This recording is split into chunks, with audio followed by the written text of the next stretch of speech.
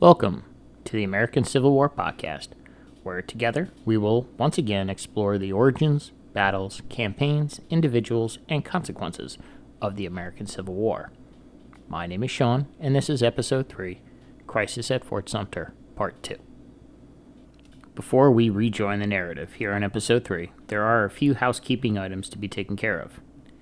If you want to reach out with questions or comments, feel free to do so on the show's Facebook page at www.facebook.com/ACW podcast, or you can email the show at americancivilwarpodcast@gmail.com.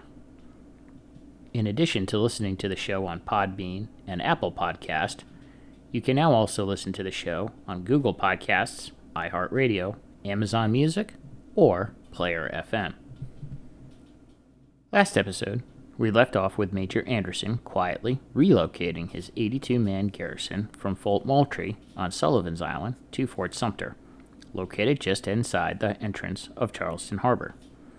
If there is a possible alternative start date to the American Civil War, then December 26, 1860 could be one of those dates, as it set into motion the chain of events that would lead us to the culmination of this crisis in the early morning hours of April 12, 1861. There is yet another possible start date to also be considered. On the same day that Mississippi, the second state to secede from the Union, did so, on January 9, 1861, the federal government's chartered ship, the Star of the West, was fired on by an artillery battery manned by cadets from the Citadel, located on Morris Island. The ship, bringing in badly needed supplies in addition to the 200 soldiers to reinforce the garrison, was hit, depending on which account you read, by either one or two shots, though the general consensus seems to indicate that only one shot did indeed hit the ship. The Civil War could have started right then and there, but it didn't. While word of the relief ship had leaked to the press and its arrival was known to the South Carolinians, the War Department had neglected to get the word to Major Anderson. Lacking information and orders, and not wanting to start a war on his own responsibility, Fort Sumter held its fire, thereby delaying what was quickly becoming the inevitable.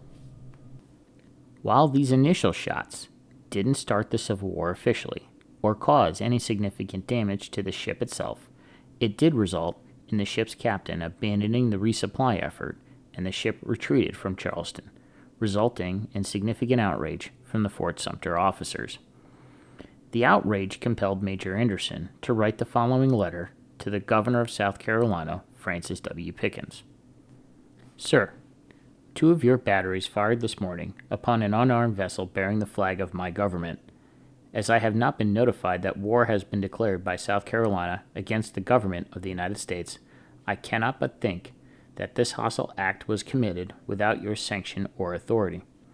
Under that hope, and that alone, did I refrain from opening fire on your batteries. I have the honor, therefore, respectfully to ask whether the above-mentioned act, one that I believe without parallel in the history of our country or any other civilized government, was committed in obedience to your instructions, and to notify you, if it be not disclaimed, that I must regard it as an act of war, and that I shall not, after reasonable time, for the return of my messenger, permit any vessels to pass within the range of my fort. In order to save as far as my power in the shedding of blood, I beg that you will have due notification of this, my decision, given all concerned, hoping, however, that your answer may be just as well justify a further continuance of forbearance on my part. I have the honor to be, very respectfully, your obedient servant, Robert Anderson, Major, 1st Artillery, United States Army, commanding Fort Sumter, South Carolina. In his reply, Governor Pickens wrote in part, Sir, your letter has been received. In it you make certain statements which very plainly show that you have not been fully informed by your government of the precise relations which now exist between it and the state of South Carolina. Official information has been communicated to the government of the United States that the political connection heretofore existing between the state of South Carolina and the states which are known as the United States has ceased, and that the state of South Carolina has resumed all power it had delegated to the United States under the compact known as the Constitution of the United States. The right which the state of South Carolina possessed to change the political relations which it held with the other states under the Constitution of the United States has been solemnly asserted by the people of the state in convention and now does not admit of discussion. The attempt to reinforce the troops now at Fort Sumter, or to retake and resume possession of the forts within the waters of this state, which you abandoned after spiking the guns placed there and doing otherwise much damage, cannot be regarded by the authorities of this state as indicative of any other purpose than the coercion of the state by the armed force of the government. To repel any such attempt is too plainly its duty to allow it to be discussed, but while defending its waters, the authorities of the state have been careful so to conduct the affairs of the state that no act, however necessary for its defense, should lead to a useless waste of life. Under these circumstances, the Star of the West, it is understood this morning, attempted to enter the harbor with troops on board, and having been notified that she could not enter, was fired into. The act is perfectly justified by me. In regard to your threat, in regard to the vessels in the harbor, it is only necessary to say that you must judge of your own responsibilities. Your position in this harbor has been tolerated by the authorities of the state, and while the act of which you complain is in perfect consistency with the rights and duties of the state, it is not perceived how far the conduct which you propose to adopt can find any parallel in the history of any country, or be reconciled with any other purpose of your government than that of imposing upon this state the condition of a conquered province. F. W. Pickens, Governor. As a result, tensions rose to nearly the boiling point, but they didn't boil over yet. Despite the mutual charges and countercharges of aggression, secessionists from the other southern states warned the South Carolinians to pull back from the brink, lest they provoke a war before they were ready. As a result, a truce of sorts emerged, where the South Carolinians would refrain from further aggression as long as no further attempts were made at reinforcing it. A similar arrangement prevailed at Fort Pickens, located outside Pensacola, Florida, whose position was far more advantageous to resupply and reinforcement by the United States Navy. Following the Star of the West incident, no further resupply efforts were attempted by the outgoing Buchanan administration, who desperately wanted to hand off this increasingly hot potato to the incoming Lincoln administration. Major Robert Anderson, prior to Lincoln's inauguration on March 4th, had written nearly daily reports to Washington describing his increasing perilous situation with his garrison's increasing isolation and vulnerability. His only instructions from the outgoing administration were to do nothing to disturb the public peace. South Carolina, and later the infant Confederate government, continued in the meantime with its efforts to encircle Fort Sumter with an ever-increasing number of artillery positions. These forces were placed under the command of a Louisianian by the name of newly commissioned Brigadier General Pierre Gustave Toutant Beauregard by the recently inaugurated Confederate President Jefferson Davis. In a letter numbered number 58, dated February 28th, Major Anderson reported to Washington that his command was running out of supplies. Worse, he further reported that it would take an army of no less than 20,000 well-trained troops to deliver those supplies successfully to him.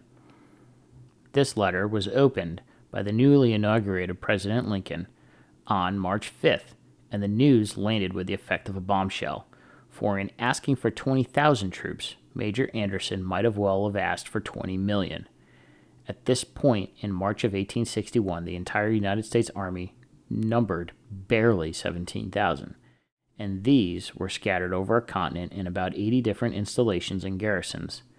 Major Anderson had in effect communicated to the new administration that without immediate support, his position was untenable and beyond the capability of the government to provide for.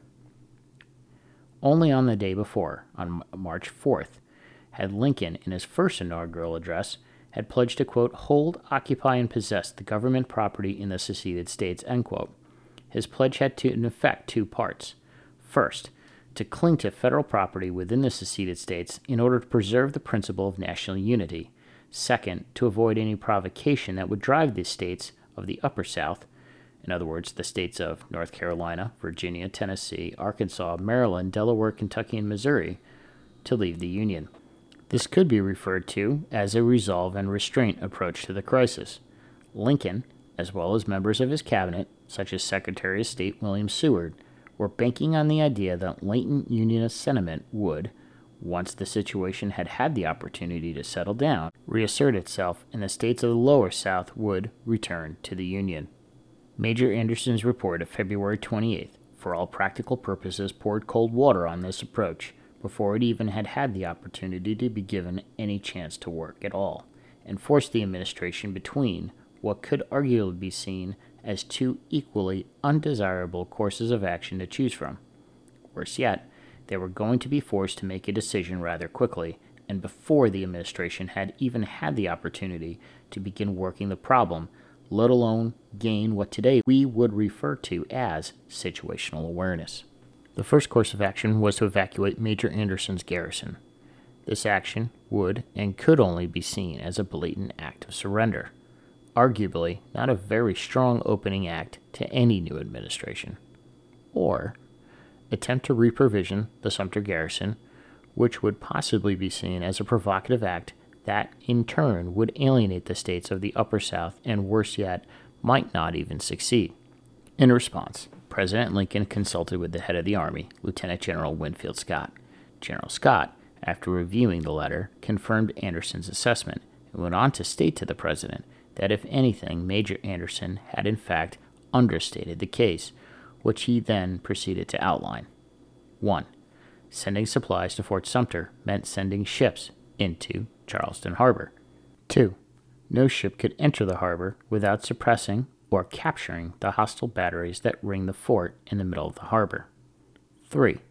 Large-scale amphibious landings would be required in order to eliminate this threat both on Sullivan and Morris Islands, which could easily entail sieges of an unknown duration. 4. Not only would such an operation require more soldiers than the entire United States Army had in early 1861, but it would also take more time to assemble, organize, deploy the soldiers, and then begin to execute operations than what time Anderson and his command had left. At this point, however, General Scott admitted that this was ultimately a question for the Navy to decide. Quick sidebar. At this point in American history, there was no Department of Defense as we understand it today. In fact, the Department of Defense didn't even exist prior to 1947. Prior to 1947, each service branch fell under its own department, with each department headed by its own cabinet-level secretary. The Army, as a service, fell under the War Department, and the Navy and Marine Corps fell under the Navy Department. As such, there was no framework, legal or otherwise, during this time for what today we would call a unified or joint inter-service command structure. In other words, no Army officer could give a lower-ranking Navy officer or sailor an order, or vice versa. The only way to make something like this work was for orders to come down their respective chains to tell them to, quote-unquote, work together in the accomplishment of a specified objective. On March 9th, President Lincoln held his first full cabinet meeting. In addition to the President, attending was Secretary of State William H. Seward, Secretary of the Treasury Salmon P. Chase, Secretary of War Simon Cameron, Attorney General Edward Bates, Postmaster General Montgomery Blair, Secretary of the Navy Gideon Welles, and Secretary of the Interior Caleb Smith. During this meeting, the President shared the contents of Major Anderson's letter with them. After recovering from their shock and surprise, their initial response from the cabinet secretaries was that Fort Sumter must be resupplied in order to save the garrison and maintain federal government control over the fort. For if the rebels were successful in removing the fort from federal control, then the government might as well give in to the demands of the secessionists. After the cabinet had expressed their opinions, President Lincoln had General Scott, who the president had invited to the meeting, present to the cabinet the military realities of the situation. Following this presentation, the Postmaster General Montgomery Blair, a West Point graduate himself, fervently opposed any plan that included abandoning Fort Sumter, and in fact advocated sending a relief force as well. Secretary of State William Seward was more willing to concede the fort, as the position was clearly indefensible given the circumstances, but not willing to concede on the overarching principle that the president had articulated in his first inaugural speech just 5 days earlier.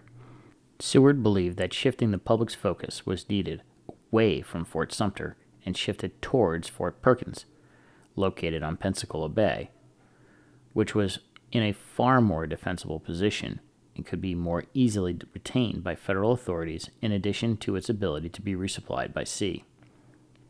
Navy Secretary Gideon Welles had brought an expert of his own to this cabinet meeting in the form of Commodore Silas Stringham, who had 52 years of active service despite being only 63 years of age. His family had secured a midshipman's billet for him at age 11. Stringham, like Welles, did not concur with the Army's view that a relief expedition was as hopeless as it appeared, and in fact championed 2 such plans since January. One plan had been put forward by Navy Commander James H. Ward, while a second plan had been advocated by former Navy Lieutenant Gustavus Fox. As it turns out, both of these individuals had connections to 2 cabinet officials. Commander Ward was a childhood friend of Navy Secretary Welles, and Gustavus Fox was the brother-in-law of Postmaster General Montgomery Blair. Both men presented similar plans in order to resupply the fort. Commander Ward, in his plan, proposed using Treasury Department revenue cutters. Today we know this organization as the United States Coast Guard, and Mr. Fox's plan proposed using New York Harbor tugboats. Both plans proposed running the supplies to the fort under the cover of night in order to avoid drawing unwanted attention in the form of cannon fire from the rebel batteries covering the harbor's approaches from Cummings Point and Sullivan's Island. Conventional wisdom of the day held that ships were no match against fixed, land-based firing positions. The Army believed that given the current number of firing positions that covered the harbor and its approaches by early of March 1861, these would be sufficient to prevent any operation intending to reinforce or resupply Fort Sumter and render it impracticable. It was this assumption that underlined General Scott's and the Army's position. Attorney General Edward Bates noted in his diary that, quote, "The Army officers and naval officers differed wildly to the degree of danger ships will be placed while moving under fire of land-based batteries. Army officers think destruction is inevitable, while naval officers think destruction is slight," end quote. The Ward-Fox plans at least gave the administration the option to resupply Fort Sumter without direct provocation, using armed force, or surrendering the fort to them. It would also have the added benefit of shifting the burden of decision-making from the Lincoln administration to the Confederate administration of Jefferson Davis. Secretary of State Seward opposed any such effort. He pointed out that the previous administration had attempted to resupply with the Star of the West back in January, only to see the attempt abandoned after the ship was fired on. He pointed out that if the administration attempted again and the effort failed, the new administration would appear ridiculous. Quote, "Better to not try at all," end quote, he asserted, than to try with insufficient force and fail. If the effort succeeded, it had the potential to inflame the states of the Upper South and drive them out of the Union. He went on to argue that until shots were fired, there is always a chance that the schism could be repaired. President Lincoln, however, was intrigued enough to go forward and asked Secretary Welles to begin fleshing out the plan and directed that both Commander Ward and Mr. Fox report to Washington to report their respective plans. In the meantime, Lincoln directed that a couple hundred soldiers sitting off the coast of Florida be directed to land and reinforce Fort Pickens. And this is where we shall pause our narrative, with 2 newly inaugurated presidents managing a crisis neither of them had started, with Fort Sumter's position becoming increasingly perilous, and a new general in Charleston taking over command of what will soon become the Confederate Army. Next time, we will continue our narrative with Part 3 of the crisis at Fort Sumter.